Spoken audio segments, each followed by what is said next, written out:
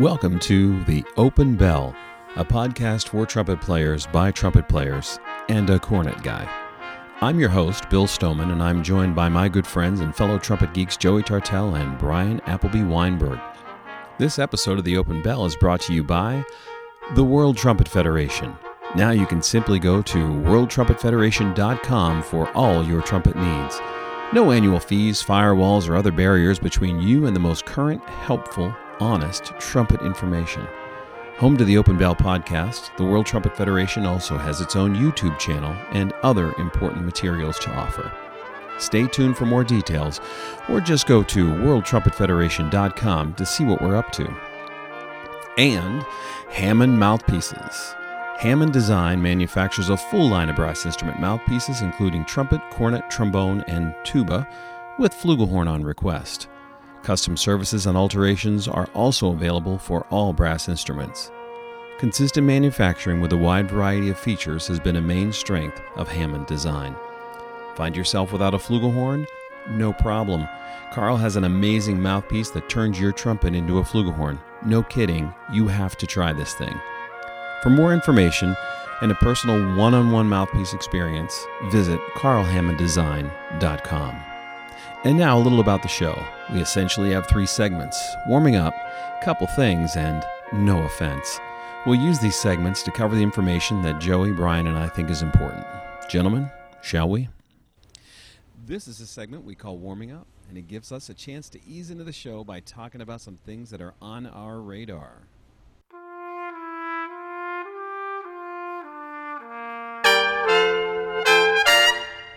Bryan, what have you got for us today? Oh, well, I'm sorry to interrupt. Would you please put your mask on? Thank you. In the cornet world, seriously? No. I want to talk about this really serious issue of pitch finders on the cornet, and why don't we use them on the trumpet? We don't need them. Well, there's a lot of evidence to the contrary there. So you're talking about more than just the first and the third valve slides? Or are you talking about actually on the tuning slides? On the tuning slides. I have a trigger on my tuning slide. A lot of cornets that are used, especially in the brass band world. I think it's, I conjecture that it's because a lot of people just need some help adjusting where the pitch is. Also, the mute changes can be unbelievably fast, and you can't change your tuning slide. And I know that's true in other situations too. This might be like a free throw thing. You know, if we looked at like how Rick Barry shot free throws underhanded, and he's one of the best free throw shooters in the history of the game, even to the point is when like Wilt Chamberlain was having some trouble, and they said, "Why don't you try underhanded?" He did. He got better at it and said, "Yeah, but I'm not doing that." Right? Even though it was absolutely markedly and statistically better, and we know that, but people still won't do it. Trumpet players, this may be exactly what you're talking about. Trumpet players might just go, well, yeah, because this has been a thing. Yeah. You know, I know that there were people, Charlie Guy was experimenting with one in the 80s when I was in college, and I know John Hagstrom had a horn that he had configured that had one. It was a really interesting setup. You know, John's great with this kind of stuff because he is unafraid to try anything at all. So he had set up something where, it's right like you reached where your third valve slide would be. You could also have something right there, like a little trigger to throw or to push or pull your tuning slide, which, of course, makes total sense. If you know you're going to land on that A on top of the staff, and it's going to be either sharp as a tack or flat as a pancake, because there are people who do that either way, why not have that option? It's a good question. I think it comes down to ego. And I gotta say, I don't know if we've talked about this on the show or not, but I was embedded with the Atlantic Brass Band on their last invasion of England and Scotland. And so I show up with my cornet, and I love my cornet. It's a fantastic instrument. And I'm looking at all these people with all these adjusters, and I'm like, come on, is this really necessary? You're probably in about, 18 minutes, and I'm like, man, I wish I had some of these adjusters on my horn. The mute changes are going by so fast, it sounds like I'm in the kitchen making something. Like there's stuff hitting the floor you can't tune out. It's absolute craziness. And it becomes pretty evident that in that setting in particular, you have to have them. It's a necessity. It's super helpful in that context. But it is interesting that it hasn't made it out of that. Well, it has, it's leaned out, but it's never become a mainstay. Become adopted. Right. Yeah. Yeah, that's a good one, Bryan. I don't know if it was fascinating. That's a good one. Well, you're a Bach guy, right? Why don't you bring it up? Have Bach do it. I don't have the pitches that vary as much on my Bach horn, on my Bach B flat, as they do on the, certainly on my old Besson cornet. Right. The new Besson is much more pitch stable. I don't find I need to use it very much at all. I do know that Shires, speaking of my lovely cornet, they are coming up with a system for that horn do that, because that was some of the feedback I gave them. And on the cornet, you mean? On the cornet, yeah. And they're definitely going to do that with the cornet, because they know in order to be competitive in that market that's an expectation. Well, yeah, we know a lot of people that make good trumpets. Right. I imagine we could talk to some people and saying, why aren't we doing this, and maybe at least get some prototypes going. Why not? There we go. I like it. All Bryan, right. you could design it and maybe have some others help you. Wow. I'm right here. I found that having others help is very, very critical to the process. Say, trumpet pitch finder designed by Bryan Appleby Weinberg and others. Wow. I don't know. Man, tough show. I'm sensing a trend. Joey, what do you have for us today? All right, let me ask you guys a question. Here it comes. Uh-oh. I think most of us start playing trumpet every day on B flat, right? Yes. And I've even, seen a lot of orchestral guys who do a lot of orchestral players who spend most of their performing time on C trumpets talk about this and say, "Oh, no, I start the day on B flat. I start the day on B flat." Is that important? And if so, why? Is it important to start on B flat trumpet? That's the question. I could think of a couple reasons why it could be important. Why don't you share them with us? Bryan was. He's going to keep them a secret. I didn't want to. I didn't want to step on Bryan. If only we had some sort of venue where we could talk about things trumpet. I know I asked Bryan to put his mask on, but now I can't tell when he's ready to talk. I can't see it. It's on my bell right now. Put it over your valves. Yeah. Somehow that's not going to have you play any softer than you do. That mask would need to be a lot bigger and made of titanium. So I think because it's home base, right? Because it's the thing that we all started with and grew up with, that takes us back to the core sound that we want to make, where we are most comfortable. And if you think about, as you move through through your routine and you go to C, E flat, piccolo, everything gets a little smaller. And I think by starting on B flat, one of the bigger horns, you kind of get your resonance set up and you get your center set up in a great place. Now, you see, I thought that's what you might say, but don't you want to be just at home on your E flat? Shouldn't that be just as much home base as B flat in theory? Yeah, but I want those to sound as similar to my we're probably going to part ways here, but I want them to sound as similar to my B flat as possible. You want your piccolo to sound as similar to your B flat as possible? I want it to have the same amount of core and resonance. Yeah. He means dullness. I don't. Well, sure. We certainly want the same kind of fullness and the same kind of concept, but not literally the same sound. No, not the same sound. So then why couldn't you start on piccolo?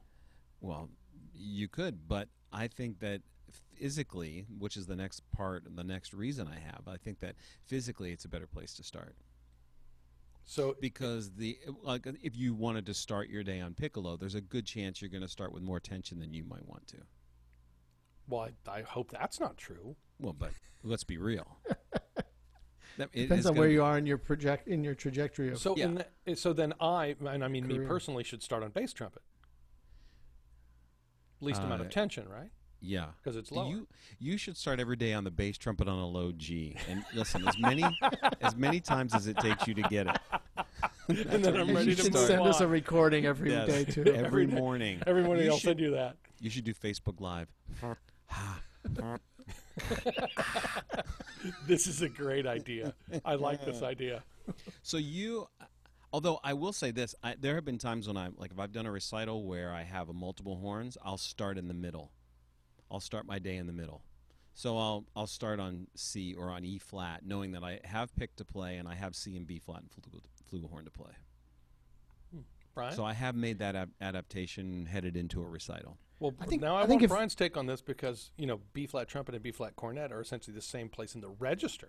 Here we go. Right. So I started on B-flat every day, but Trumpet. there was a time, B-flat trumpet. Yeah. And there was a time that I did play C trumpet first, but that was when I was doing, I think that's when I was in Cleveland doing a lot of orchestra work. And that was sort of like the thing. And so I spent a lot of time playing C trumpet first. When I was early in college, I used to just rotate them. So per exercise, so I would transpose the C trumpet or the B flat trumpet to keep the same pitches, but different notes. And I think they should be pretty interchangeable, especially if you're an orchestral player. And I think the sound is similar, though I strive for a slightly more brilliant sound on the C trumpet than the B flat. Loud. Well, that too. I want you to see the strings, not hear the strings. I can hear. That's nice. Yeah. I can hear your C trumpet right now, and it's on a stand behind you. Yeah, it's one of those things that I think we all sort of just kind of take for granted. Well, yeah, of course you start on B flat. That's what you do. But I want to think about, just because we've always done it doesn't mean that that's the way it should be. So something to think about. Bill, what do you got for us? Well, I was kind of torn because I was going to get nostalgic and talk about a famous old trumpet, but then I was thinking I wanted to give a shout out to somebody for my warming up today, and I wanted to just mention Play on Philly. All right. Amazing organization, right? Inner city Philadelphia. And for me, part of it is my son actually taught for them when he was a student at Temple. He would teach in their after school program. But Stanford Thompson, great trumpet player, Curtis Grad is the CEO and the leader of that group, and he's done incredible things to raise a lot of money to provide music education to kids in Philly who otherwise wouldn't have a chance. It's a fantastic organization. Oh my gosh, they do such great stuff. A few years back, we actually had them out to Messiah when it was just a college. Now, of course, now it's a university. Wow. It's a university as of today. But today. MU. Yeah, there it is. Go Falcons. I wrote that in my 2 recommendation letters today. Oh, did you really? I wrote Messiah University. Messiah University. Outstanding. Excellent work. Great. So anyway, we had the students out. We did a concert in Palmer Hall, and Tim Warfield was involved, and it was just an incredible experience. And got them to campus and just started to get them to think a little bit about college and all those opportunities, and it was amazing. But just shout out to Stanford today for my section of warming up, because I think what they're doing there with Play on Philly is absolutely amazing. And if you are looking for something to support in terms of the arts that's going to help kids a lot and somewhere to put your dollars, that would be a place to do it. Play on Philly is amazing. Yeah, fantastic. That's fantastic, although nothing we can argue about there. I mean, I know. That's just all good news, right? Well, there. we weren't going to positive. Well, it is a little bit positive for us, but we weren't going to argue about the other thing either. But I'll go ahead and do it. Can I have 2 warming ups today? Yeah. Okay. Sometimes you need it. You're pretty old. I know. You older fellas take a little longer to get going. Well, and I'm going to warm up on a B-flat trumpet. I want to talk just for a second about the Olds recording model trumpet. I want to get nostalgic about the recording model. Got one right next to me. I know you do, and that's why I wanted to bring it up, because if you ever decide to sell that... Oh, why would I sell that? That's a Brian's great horn. He's going to buy it for me. It was my teacher in high school played one, and I love that horn. Loved the way it looked. Loved all the engraving and all that. But remember, it has that offset valve case. Mm-hmm. So it's a little lower down the horn, and I've watched people over the years pick that thing up and hit themselves in the mouth with the mouthpiece because they put their hands in the same place. Oh, it's farther away from your head. Yeah. Correct. The valves are farther away. Right. But when you pick it up, you put your hands in the same place you always do, and bam, right in the face. Up in the face. Other than that, an amazing instrument. Those are great horns. Oh, I love the sound of that horn. That is something interesting as we see what has happened with the modern trumpet, is I think trumpets have become more alike than they used to be. Like if both physically, and just how they're made. I think, manufacturers have figured out certain things that they have decided work, and then those become really, really popular. And then that becomes sort of a standard. I mean, if you look at, what the Bach 37 did, the Bach 37 is a really, really good trumpet. So then everybody just started kind of copying and making their versions of it. Right. So there are lots and lots of horns that look just like that. right when I came out of college and went in the Army's jazz band. I ended up playing Yamaha, the first version of the heavy wall trumpets. They had them at Disney and let us try them out, and so I was like, "This is great horn." I bought one and got a new horn. I had a Yamaha rep walk up to me on stage one night. I was walking off stage. "Hey, I'd love to talk to you. You know, I enjoyed the concert so much, and I've got something I think you might be interested in." And he starts talking to me about the brand new Yamaha heavy wall trumpet. I walked him back. As we were talking, I just walked him back to the riser, and I said, "You mean like that one right there?" He didn't recognize it from the audience because it looked enough like a Bach 37. Yeah. You know, so if you look at like the old recording, if you look at some of the old Selmer horns, the radials, where they literally had the valves that were at different heights. Yes. You know, so because your second finger is longer than your third finger, the second valve is higher than the first and third valves. You know, there's that way. Mm-hmm. They had the radial trumpets. You know, they were different. They were different looking. They were different playing. Some of the old Conn Vocabells that didn't have a rim around the bell. Right. And they were wrapped really, really narrow and tight. You know, they feel quite a bit different in your hands. I don't think we have that kind of variety today. So it's a good thing to think about. Like, why is that and why can't we? Yeah, because those horns played great. The old recording has an offset third valve too, right? Isn't it moved over just a little bit? Just a little bit. Yeah. Crazy. Very cool. Yeah, I love that stuff. And I remember seeing Vizzuti playing with the North Hills High School Band, amazing high school band out near Pittsburgh. And it would have been around 83, and we thought he was playing a Bach 37. And someone said to him in the clinic, "So I noticed you're playing a Bach trumpet." And he said, "Oh, no, this is the new Yamaha heavy wall." Same thing happened. But right down to the way the braces were shaped. The only thing that was different on those first things were on the first versions were the valve caps. They were a little thinner and a little more flat. And then when they came around for the heavy wall version 2, they made the valve caps a little thicker. Right. So if you're in an audience, unless you've got a really good eye at like the spit valves or the valve caps, other than that, you're not going to notice. You didn't know. Wow. Yeah.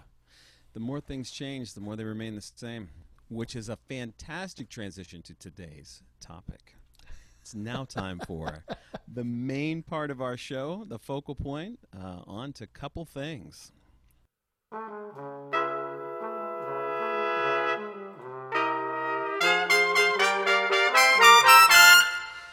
Two of the most dreaded words in the trumpet business, and I don't mean high notes. You guessed it, embouchure change. Here we go. The phrase that strikes fear into the heart of both student and teacher. Gentlemen, let's dive in. Yeah, I really want to hear what you guys have to say. I have a whole bunch to say on this topic, but go ahead. Well, you're the instigator, man. Why don't you kick it off? All right, so during this COVID time, what I decided was I needed to do an embouchure change. Terrible idea. So well, that got right to it. Thank you for your support. All right, Joey, what do you got? Terrible idea. All right, we're done. Moving on. No, this is not supposed to be no offense. That's later. Well, maybe we should just stop now then. So I was thinking there's a couple of things that I wanted to change about my face, and one of them is enough of a change on the orientation of the lower right-hand lip, the right-hand side, and how it's oriented to the mouthpiece and to the top lip, that it's felt pretty major. So after I had this little heart thing, I took 10 days off. I was required to take 4 days off. And I talked with my friend Jason Sullivan. He said, look, if you're going to think about doing some changes, just extend it. Do about 10 days, and you'll have forgotten some of what you're doing, and then come back and see if you can do this reset. And I've done enough with my students. I've done a lot of resetting of embouchures. And I really only have one real rule about embouchure placement, mouthpiece placement. And that's that I don't want the inside edge of the upper rim to be set into the top lip. Into the red or below that crease between the lip and the skin. So that's my only, and the reason is because I've seen a bunch of people actually do damage, get nerve damage or tear something when they play like that. So that's the only change that I think is actually required. Left-right shifts I'm not so worried about, and other variations I'm not so worried about.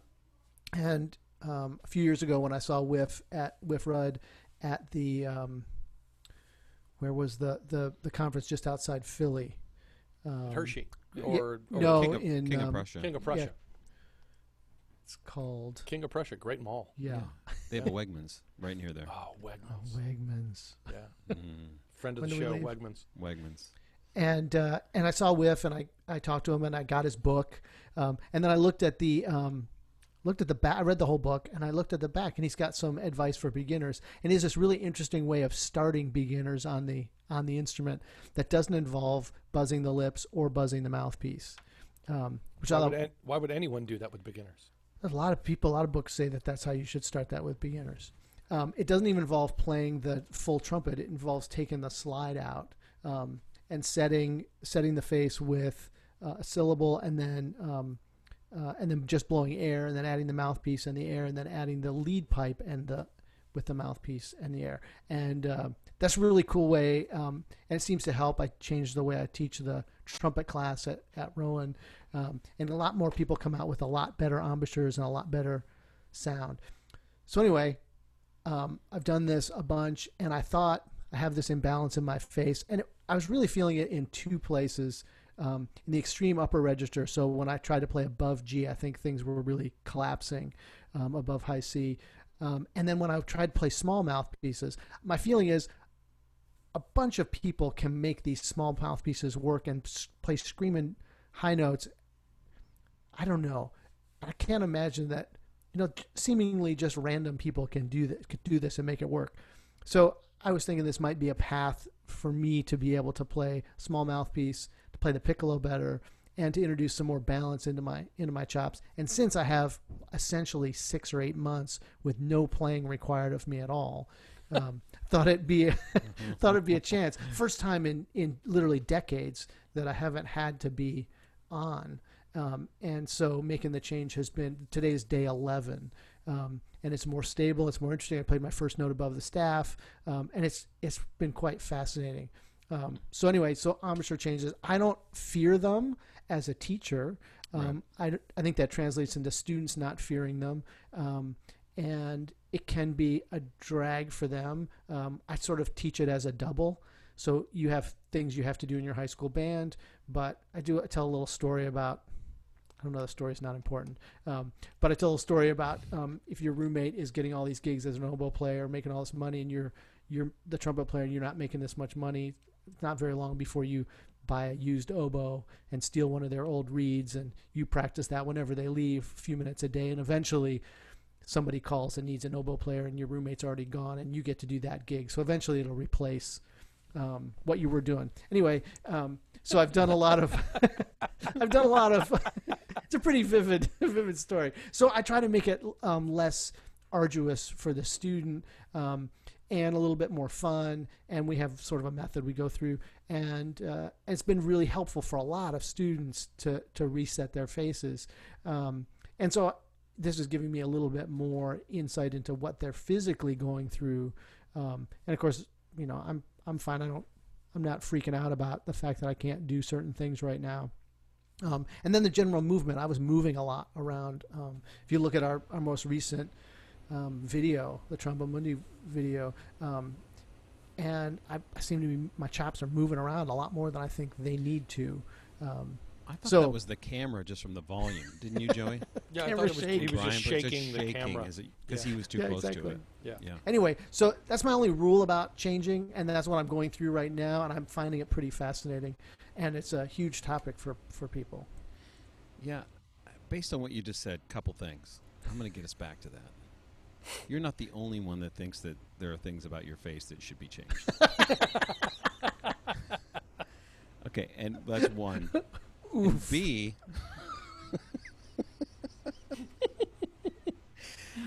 I was really glad to hear you say, so Jason told you to take off 10 days, right? Right. The only thing I would have done differently there, and I've given this advice before, is take off 2 full weeks and then quit altogether. I think that would have been... Then just stop playing. Just trade, everybody sell would your be gear, happier. Get out. Go get that oboe you've been talking about. Exactly. You're set up for it. You'll be the loudest oboe player on the East Coast. I was glad to hear you talked about the 2 parts of the equation, right? The way something looked to you and the way something, and then the other just basically the sound of it, right? As you try to adapt to other equipment and all that.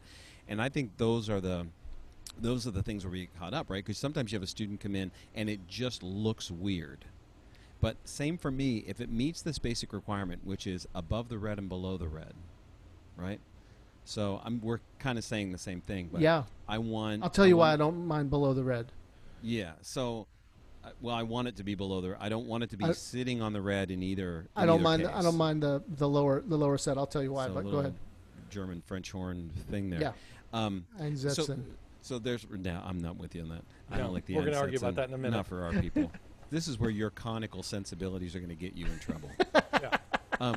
But so as long as it meets that, it's okay. And I've led students through this too, and over the years, there have been essentially there's two, I think that falls into two categories. One, it's such a mess, you say, take that off your face and don't ever put it on the same way again. This is the way it works. Clean break. Yeah. Right. But then there are others who you can, if you're willing to, instead of an embouchure change, it's more of an embouchure evolution.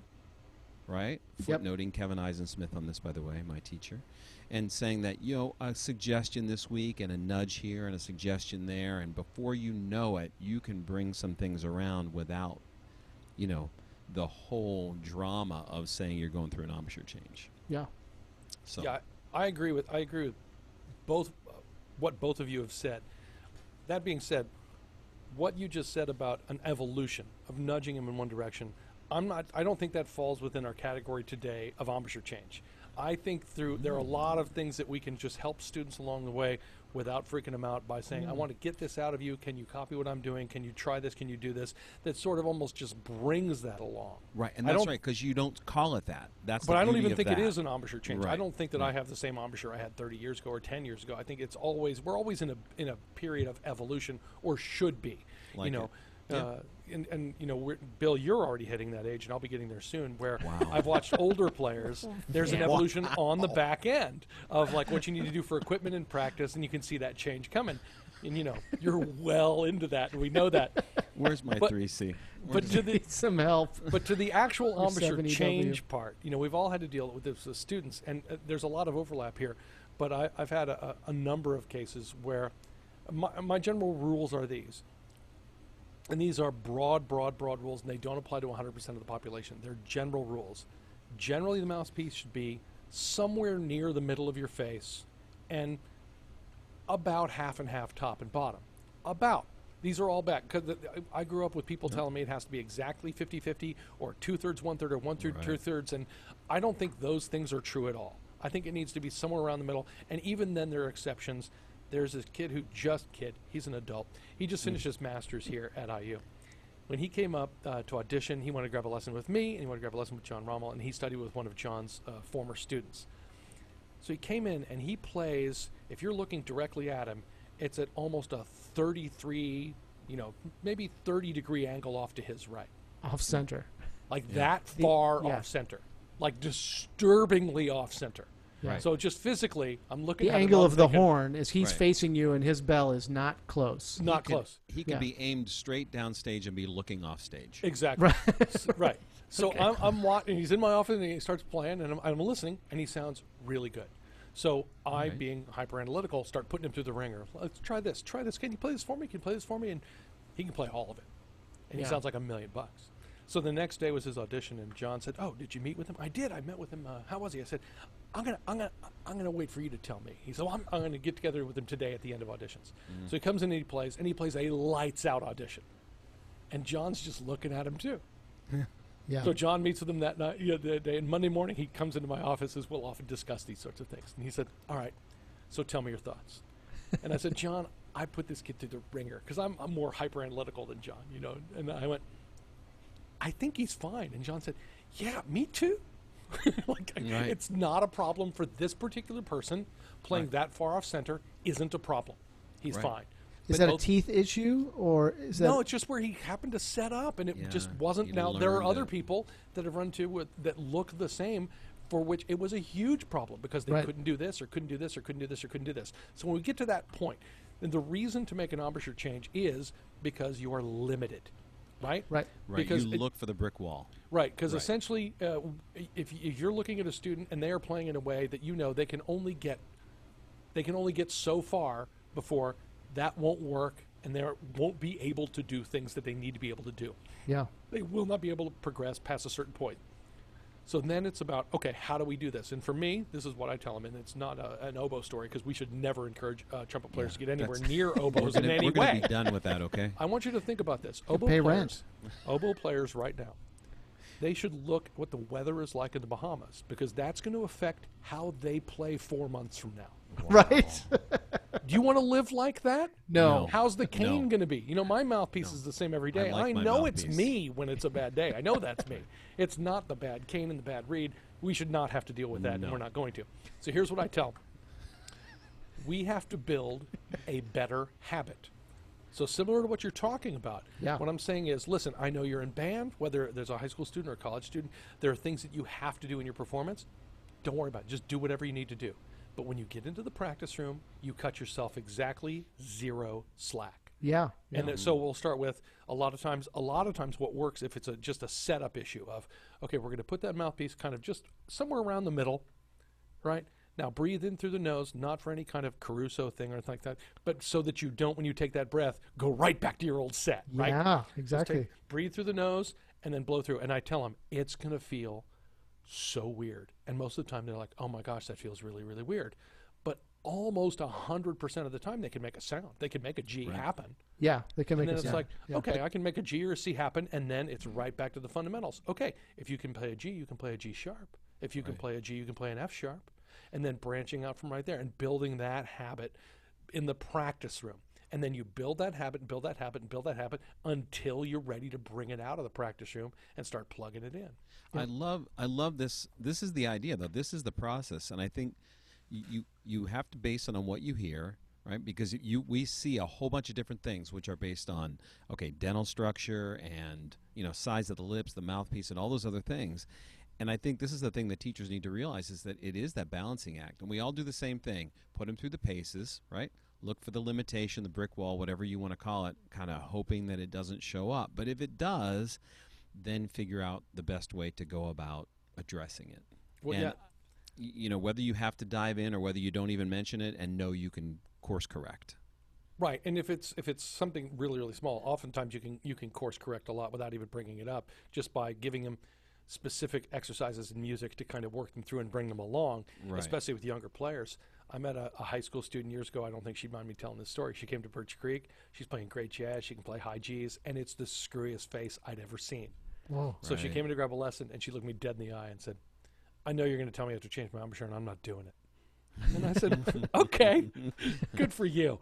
Right. And I said, here's what I want. Can we do this? Can we do this? And there were things that already she couldn't do. So I said, let's just try this.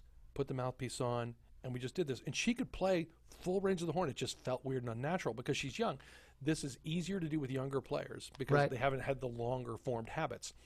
So she said to me, yeah, and she just kind of blew me off. She didn't audition here. Band director was like, why didn't she audition at IU? I said, oh, she doesn't want to come study with me. So she went to North Texas. And I told her this when she was 16 years old. It is a great school. I said, listen, here's what's going to happen. I'm telling you, this is what is in your future. First, the range is going to go away. And you'll think, well, I mean, I don't have to play lead. I'm a jazz player. I'll be fine. And then the flexibility is going to go. And you're like, well, I'm an improviser. I can kind of pick what I want to play, and I can do that kind of stuff. And then your sound's going to get real crackly, and then you're not going to be able to get around the horn at all. So the end of her sophomore year, all of this happens. And she has to basically stop and start all over again. And she and Jay Saunders took a year and basically rebuilt her face. Yeah. Right? And good for Jay, who did great work. So she calls me at that point, says, I want to come back up to Birch Creek. And she came in, and she goes, check this out. Puts the horn up, plays, and she sounds like $1 million. She took the time and did it. She said, you're the only one that ever told me this was going to happen. Everybody else was like seeing a high school kid that could play high Gs and improvise. They're like, yeah, you're fine. You're great. You're great. Yeah, fine, leave great. it alone. Yeah. Right. So until it shut down. But the way she was set up was not going to allow her to continue to do that. Right. Yeah. So you guys, she was at NTC. You guys may have met her. Now she's in the Air Force Band of the Golden West. She's out there. She's doing great. Yeah. She's nails. I mean, over the years, I've had a handful of students like that where like because you see the writing on the wall and it isn't going to work. And I remember saying to this one student, so I asked the question. I was afraid of the answer. I'm like, so tell me, do you feel the equal amount of contact on your upper and lower teeth when you play? And he said, no, that's ridiculous. Why would I feel anything on my lower teeth? I was like, yeah, that's what I thought. Okay, take it off your face. Don't ever do that again. Here's what we're going to do. Success story, though, because he ends up at IU, does the jazz studies degree. Joey, you know who I'm talking about. I do. That would be Ryan Swear. That would be Ryan Oh, Swear. yeah. Right. Yeah. He showed up here, and this is before we knew each other, and I just thought, who was your undergrad teacher? We have so much work left to do. We have to, yeah. Who was this guy? Well, I'm really going to have to roll up my sleeves. Great student. Well, it was only half an embouchure change because he really only had half an embouchure. I love Ryan. Ryan's going to really enjoy this episode because obviously he ended up where he could, could really play, and he's teaching well and doing great things. But a great student. He came in and was like, all right, what do I do? I'm like, let's try this. Look, I'll do that. I'll do that. I do that. He was. Oh my gosh, he was awesome. Yeah. And that's part of it too. Before you even embark on, if you have to do the embouchure change, that student has to be wired for it. Somebody like Ryan, who's super smart and had patience and diligence, those were important factors in this because it was back to Getchell Book 1. Right. And he was willing, and he made it work. Well, that's what you have to, that's exactly right. You got to go in with the idea of, okay, we're building a new habit. We're building a better, building a better mousetrap is what we're trying to do here. Yeah. So you've got to be ready for this because it is sort of starting over in one way. You've got to be willing to, I'm not going to be able to do all the things I want to do in the practice room now so that I can do everything I want later. Right. Yeah. So I want to come back to Einsetzen, Mr. Conical. Oh, yeah. Boy. Yeah. Yeah, so you're okay with the mouthpiece inside the bottom lip? Answer carefully. Yeah. Well, the reason is because I watch Kevin Good play, and he can play anything, and he can play piccolo, and he plays second trumpet, he can play loud, soft, he can play all day, and he has set in the bottom lip. But I've seen other students who are either there or slightly, like just really on the edge, or just a little bit high on the bottom lip, who are fine. And I think the bottom lip actually can take a beating, and I think the top lip just can't. And you think our lips are different? The top lip and bottom lip are different? Yeah, here we go. This is gonna be I actually do. I think the bottom lip you can hammer away at the bottom lip, and you can't really do that to the top lip. So you think the tissue itself is somehow different on the top lip than the bottom lip? Bryan, it's your lucky day. I've got Dr. Oz on the line right now. I'm going to pull him in here. I don't know that it's different, but I think you're saying it's different. I think in playing the instrument, I think if you put too much pressure on the top lip, I think you're asking for problems, and I think you can press pretty hard on the bottom lip, and you can still play pretty well. I don't know that I agree with that. I think more players anchor more on the top lip so that the top lip just traditionally gets more pressure. I'm not sure it's better or worse equipped for it. I just think that the way we play, the way we're taught, and the way that pedagogy has evolved is that most players are anchored more on top than on bottom, so the bottom lip just generally takes less of a beating. Yeah, and I think if you can reverse that, I think you can press pretty hard on the bottom lip and not have any real ill effects. And I think that if you do that to the top lip,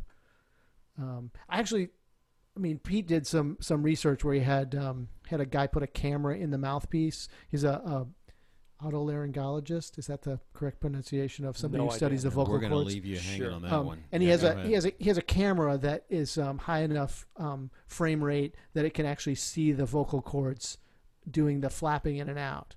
And he stuck that in a mouthpiece while Pete was playing.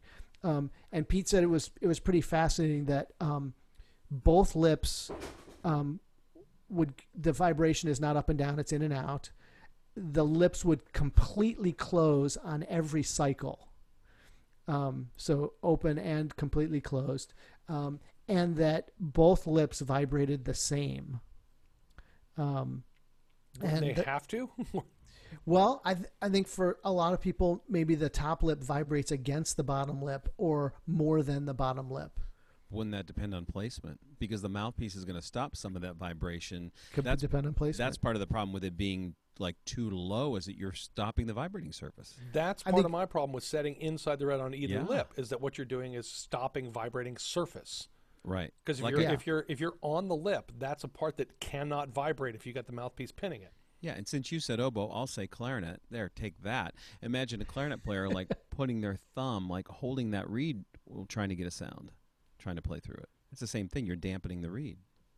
Yeah, and I think actually the top lip actually is more prone to damage. I mean, do you know people who've had those lip surgeries or have done muscle damage? Yeah. But Have again, any of them? but again, I don't think that's because the top lip is any stronger or weaker. I think Any it's of them because happen that's on where the we lower set. lip? No, I'm just saying we set on the top lip. Oh, Yeah. interesting. It's a top lip predicated system. Yeah. I mean, I just think that's where we happen. That's just where. But it doesn't have to be that way, right? Shouldn't be that way. I don't know if there should or shouldn't on that. That's a good question. I think there has to be balance, but I think everything that I do, and I think about using the corners and setting the jaw, is all to protect the upper lip. Protect the upper lip. Don't you want to protect both lips? I do, but I don't think as much about that. Yeah, I don't think the bottom. I don't. You do, but I think the bottom lip can take a beating. I play with more upper lip in the mouthpiece than lower lip. I'm probably a 2/3, 1/3 guy. Right, and this is the part that I don't think is universal. I think you know, various face shapes and dental structures lead people to the 50-50, 2/3, 1/3, 1/3, 2/3. I think that's all over the map, and I think that's fine for just how people are set up, as long as generally. And again, like you said, well, I've seen this one guy. I've seen Kevin Good. What if he's the exception, and you're basing your assumptions on an exception? Could you got to look at, because if you look at, I can find you 99 other players that don't have their bottom lip in the red. So if he's one, that I don't think that makes a rule. Yeah, no, I agree with that. I have seen others. I don't remember, not you, others, but others. No. Actual others. Actual others. Not and others. Who've done it or seem to not suffer for setting really close to the edge of the bottom lip, if not just inside the edge of the bottom lip. But I think people do suffer if it's set in the top. I think you do see. Do you know really great famous players who are set inside the top lip? Inside the crease in the top lip. Under the muscle, no. I'm not. Yeah. I mean, if I were setting people up, again, I don't think famous players are always great either. I think you can always find exceptions. I'm looking for big general guidelines to operate under, knowing that they're not universal. Yeah. So if somebody happens to be set up in a way that's slightly different and they can play everything, then I don't care. But if I'm setting somebody up from ground zero, I'm not going to set them up as an exception. But if they're set into the top lip and they can play everything, you will change them. Not if they can play everything, and I don't see any problems. So I would change them. What if they asked why? Because I think they're going to do long-term damage to the top lip. Well, if I'm worried about damage, that's the only rule. That's the only rule. Right. Yeah, I'm not. They sure can play lots of stuff, but I'm not sure that's universal either. Yeah, I had a cool one happen recently. Mom calls and son's in middle school, really serious about the trumpet, wants lessons, but he's, whatever. So I'm like, yeah, okay, bring him over. Not sure if I have room, but let me. Sure. And the kid's awesome. Like, the kid is all in. He loves the trumpet. Nice. And he can play like to a G above the staff, and I'm like, okay, but his face is messy. Like, he's placed, I think he was, if I recall, he was super high, right? Way up. And so he's doing the thing, and I'm like, okay. So he goes, this isn't right.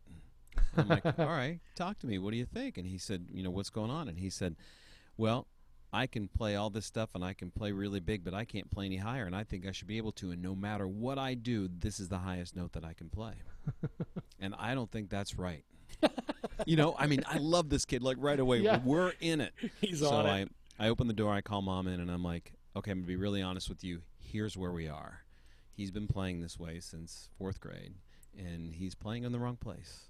And in order for him to have for it to be sustainable and for him not to wear out and for him to be able to do what he wants to do, and he knows that it should be different, we need to move this. Okay? And you're going to be super frustrated and all that, but he's working with one of my trumpet majors and all in. And it's getting better. So this is the main reason I'm bringing this up, because here's a crazy thing I did. For him to be able to sense where he needed to place the mouthpiece, I put him on a really big mouthpiece. Yeah. Oh, sure. Now, he was gonna lose his range anyway. Sure. Right? And he's kind of a big kid, and there's a lot of red going on there. And so I think it was a 1C I put him on, right? Yeah. And he loves it because he's making a great big sound and everything's cool and the range is coming along and coming along. But that's the approach I took, and I wondered how you guys felt about the big mouthpiece thing to rein it in. I feel great about that. Here's why. We want to talk about the term margin of error. Because when you're playing with a really screwy embouchure, like I've seen people who twist things around and try and get them right, and I've said this to students before, I'm going to bet that there are times you're playing along and everything's great, and then you take a breath and then you can't play at all. They're like, yeah, yes, what's up with that? Right. Like you are playing in a way where you have very little margin of error. So if you're trying to correct stuff, what you want to create is a large margin of error. That's why generally you want the mouthpiece in the middle of the face. That's why generally you want your lips inside the mouthpiece, because that gives you a large margin of error. So with this kid, to get him to move down a little bit, you want to give him a larger target to hit. So give him a bigger mouthpiece. Love it. And then you give him a larger, because this is, when you're talking about, Bryan, you said earlier about there are a lot of people out there that play small mouthpieces and sound amazing on them, and you're exactly right. But smaller mouthpieces mean smaller margin of error. Yeah, sure. You know, you've got to make sure you're doing everything exactly the same, because if you're not, it's just not going to work. So especially when you're dealing with kids that are just starting out, this is one of those reasons, coming back to where we started once before, this is why the 7C is a terrible idea for beginners. Terrible idea. It's a small margin of error for kids starting out. I want them to have a larger target to shoot at, even if that in the short term, you know, maybe they can't play as high right away. Don't care. That's going to come. Right. Love it. Yeah, for this guy, it helped him figure out, as I explained to him, the mouthpiece has to rest on the rubber band.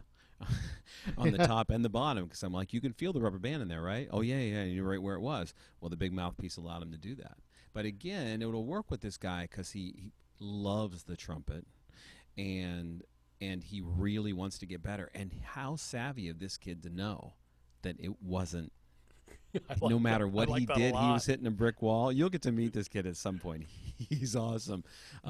Yeah, but he's doing great with it. And but that was the approach, to try to get it. I love the way that, Joe, you're talking about this. There are general things, right, that just kind of start way out here at the end of the funnel, and then we just kind of dial it in and dial it in and dial it in. You know? Right. So how do we talk to high school band directors? How do we talk to teachers who are too afraid, or just say, well, they're, you know, that kid in high school who's playing a double G, and you never train, never give them another thought, because you know they'll be fine. The hard thing is they're going to base it on what's visual, and I think we've covered this sufficiently today. Because it looks funny doesn't mean it needs to be fixed. Right. Or in some cases, even if it happens to look fine from a distance, that doesn't mean it's okay. Doesn't mean it's working. That's right. Yeah. The other side of that. That's why it's always important. If you've got a really interested kid at any level, for the band directors out there, make sure they're taking lessons with somebody good. Yeah. You know, this is where private instruction, this is where the one-on-one is vital to kids' development. For any student who really wants to go on and major in music or want to go on and be a professional, the individualized instruction, there is no substitute for that. And I say with our grad students all the time, like, look, if you run into something, get the students' parents' permission, shoot a quick video, send it. And for any of us who've been doing this for so long, how long would it take? It would take you a few seconds to look at this and hear a student play and say, here's what's going on. Yeah, this would be my recommendation. So, yeah, absolutely. And I mean, hey, here at the Open Bell, we are always willing, right? We're here to help. We're givers. We're here to help. We're wired, really, to give, Absolutely. So, Bryan, we're going to need some updates on this embouchure change. Sure. We've got another Mundi project in the works, right? We do. I just saw today, and none of it am I able to play at the moment. Christmas in July. Listen, we're not going to do that till we know your concert B flat scale's back in good shape. So another 2-3 right months. Now. Yeah. Another 3 or 4 weeks for sure. All right. So just because it looks bad doesn't mean it is bad, and just because it sounds good doesn't mean it is good. Wait a minute. Did I get that right? Yes. Actually, surprisingly, yes. Wow. And here we are again agreeing on something. Big picture. Could that even be possible? I love it. That's great. Well, this was an important one, I think, and it is something I think people struggle with. Struggle knowing how to fix it and maybe being afraid to tackle it.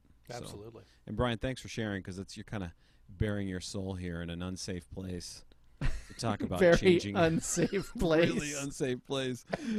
About changing around. So, but here's my big question to you.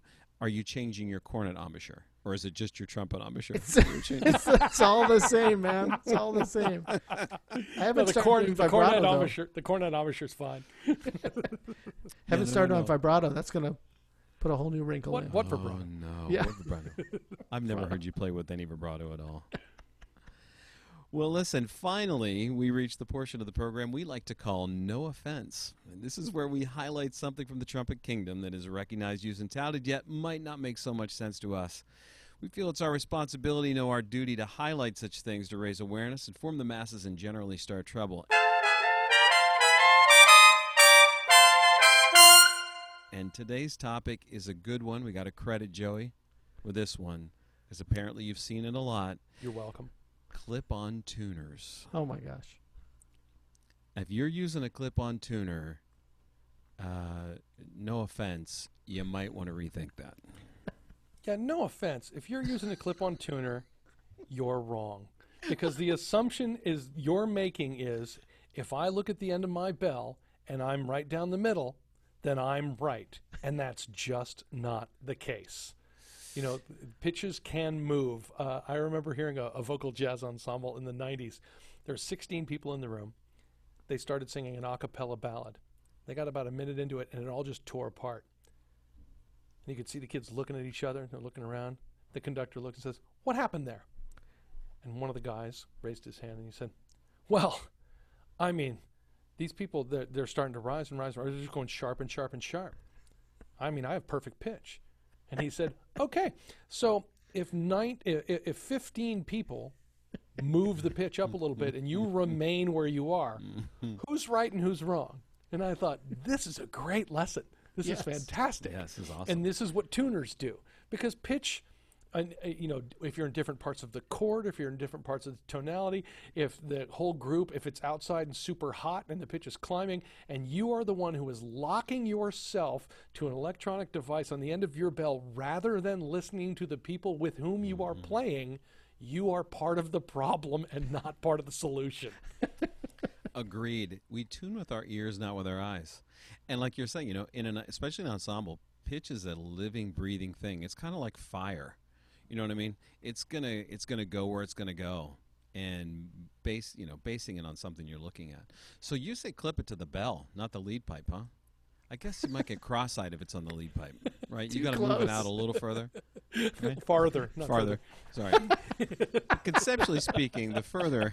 Perfect. I think you mean literally farther away. So. Yeah. I think there are less tuners. You mean fewer? Yeah. I know. Now I'm just doing it on purpose. Yes. Now you're just making me angry. Just poking the bear. Brian, what do you think about these things? Yeah. Come on. Yeah, man. I completely agree. So I don't always say, but I often say that intonation is an ego problem, not an ear problem. I like that a lot. So yeah, people just are not willing to bend the pitch far enough to accommodate who they're playing next to. And so I did a week. I hung out with Vince Penzarella in northern Minnesota a few summers ago. It was a really cool week. He talked about doing the American premiere of L'Histoire with Stravinsky. It's totally worth the trip. It was really cool. And he talked about playing octaves with Phil Smith. And he talked about, I think Phil Smith had been through 3 or 4 second trumpet players in like 2 seasons or something. And he said, "You know why he's having that problem?" And I said, "No, I have no idea why he's having that problem." And he said, "It's because they're not willing to give themselves over completely to the pitch that Phil wants to play." And he said, when we played octaves and Phil had to play a G on top of the staff, I played second line G 1 and 3. Wow. He Sure. said, Well, hey. he said some nights Phil was sharp, and if I was open, I couldn't get high enough. Most of the time, I used trigger on it. Now, and if some he had a nights pitch he was finder on his trumpet, Yeah. So If really he had a had just taking had us that, back to the beginning. right. Yeah.